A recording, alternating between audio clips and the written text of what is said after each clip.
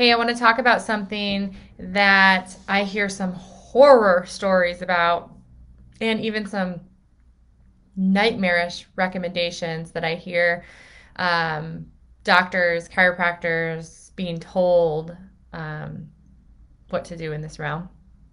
I want to talk about what to do when you have a child who is afraid to get checked. They're afraid to get checked, they don't want to be checked. And usually, if we're doing this right and we're understanding how to lead with the brain, this isn't something that usually persists. If it's something that persists, like after they've been under care for a long time or pops up with a kid who's been being checked regularly and then all of the sudden they become afraid, that's a different story and something we should look into. But in this video, in this lesson, I want to talk about what to do um, if you have a child, which is pretty frequent. This can happen. This happens. It definitely happens. Whether you're working with behavioral learning and socialization challenges or just working with kids in general, it's super common that a kid might be afraid, particularly a first time child who's coming to the chiropractor. And they're more in a sympathetic dominant state. They're more in this, they don't have a great prediction of like what's going to happen. They know that when they come to the doctor's office, maybe they get poked or it's scary or things like that. And so we need to understand it's not bad if this happens. This is normal. How do we embrace it? What do we do? What are the 3 steps? What are some very specific steps to take? And what not to do. Here's what not to do. Never, ever, ever force a kid to get adjusted that is afraid, that is screaming, that is needing to be held down, that you're forcing the adjustment on them. Never do that. I have heard other people telling people to do this. I have seen it. I have seen people bragging about, well, sometimes you just got to like lay them down and force them down and you got to get in there and get the adjustment. Don't do it. Do not do it.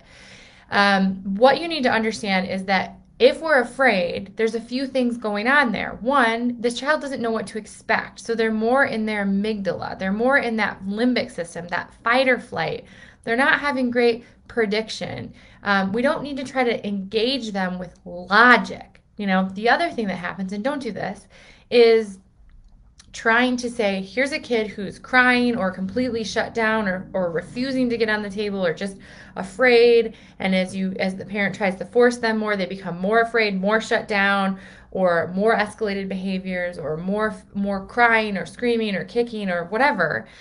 We don't just try to engage with logic. We don't try to say like, hey, Johnny, this is great. We need to get you on the table. Here's why.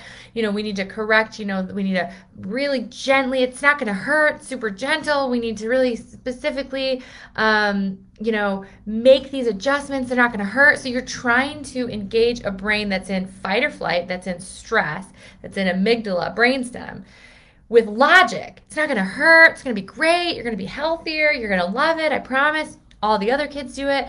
No, don't do that because it's not there's a big gap there, right? You're not going to get the results you're looking for. Here's the things you have to do. There's 3 steps to this.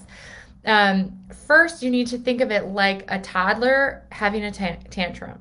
Right? What do you do with a toddler having a tantrum? You do not try to logic them. You don't try to give them long-term consequences in the moment and think that that's going to turn it around, right? You don't meet them with anger. So you don't meet them with logic. You don't meet them with anger, and expect to have good results. You first have to understand that what's happening. What is the behavior telling you about the brain? This kid is afraid. They're afraid, they're refusing, they're shut down or they're refusing, so they're exhibiting behaviors. The behavior is giving you a window into where they are in their brain, how they're processing in that moment. And so we need to understand that the first thing we need to do is help them feel safe.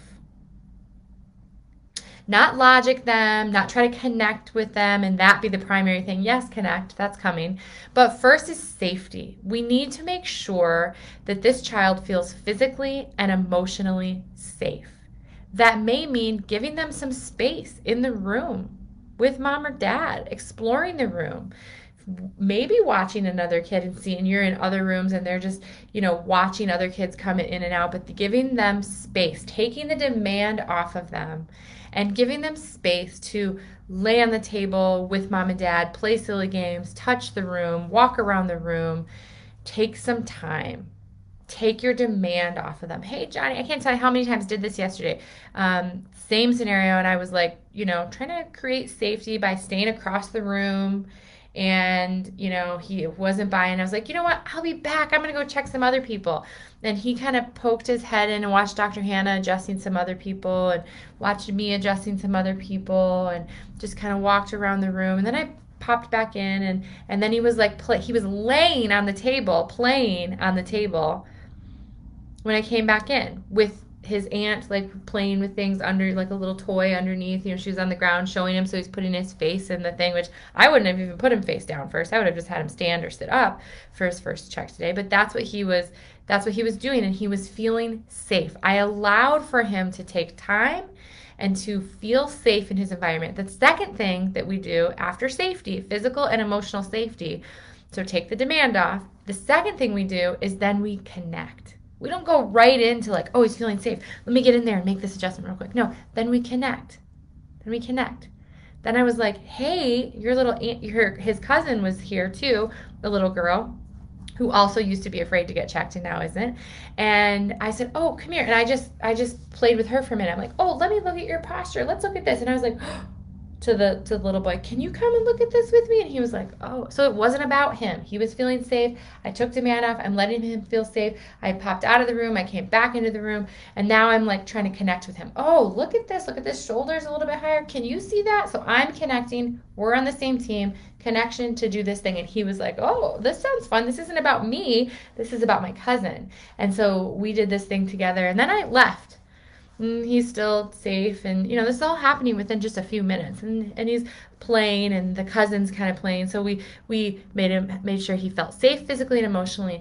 We're building bridges of connection, and then we did logic. Then we did the next time we come in. Okay, you sit on mom's lap, and I'm just gonna feel. Do you want to feel? So connect. I'm like, I'm still building connection. Do you want to feel my neck? Can you help me? Can you feel my neck? Because Dr. Hannah needs to check me, and he's like, okay, and he feels my neck. Safety, physical, emotional safety, connection, and then logic. Then it was like, great, can I feel yours? And then we got in there and we were able to make the adjustment on mom's lap today, not laying down. But you betcha, next time he comes in, it's not going to take as long to feel safe.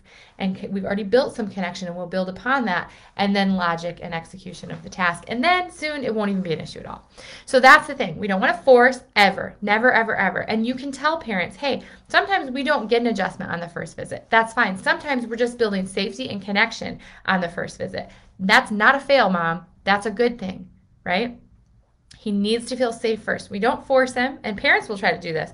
Nope, we don't force. It's okay. That's not the most optimal time for him to have an adjustment when he's in this fear, fight, or flight. We do not want to force this. This is his body. We want him to feel safe. We want him to feel connected, and we're going to get the best healing, and he's going to start building these positive feelings about coming here and getting checked. Super important. So the things we're not doing, forcing, holding down, we're not doing those things, right?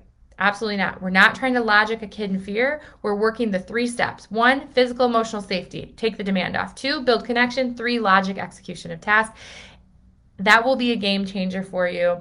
And let me just throw in another one. One to remember is that face down, palpating in the back, is a really scary thing, an unpredictable thing for a kid who's not there yet with visual cognitive function, which is almost all of behavioral learning socialization challenges with kids and adults. So you may not start there. You may start with seated and adjusting from, putting your hands behind like this. You may start just seated or standing and then work your or face up and then work your way to face down eventually. Do videos, do pictures, give prediction, lower demand, create safety, connection, and then adjust. Be well, do good work. Let me know what your takeaways were on this and if you have any questions.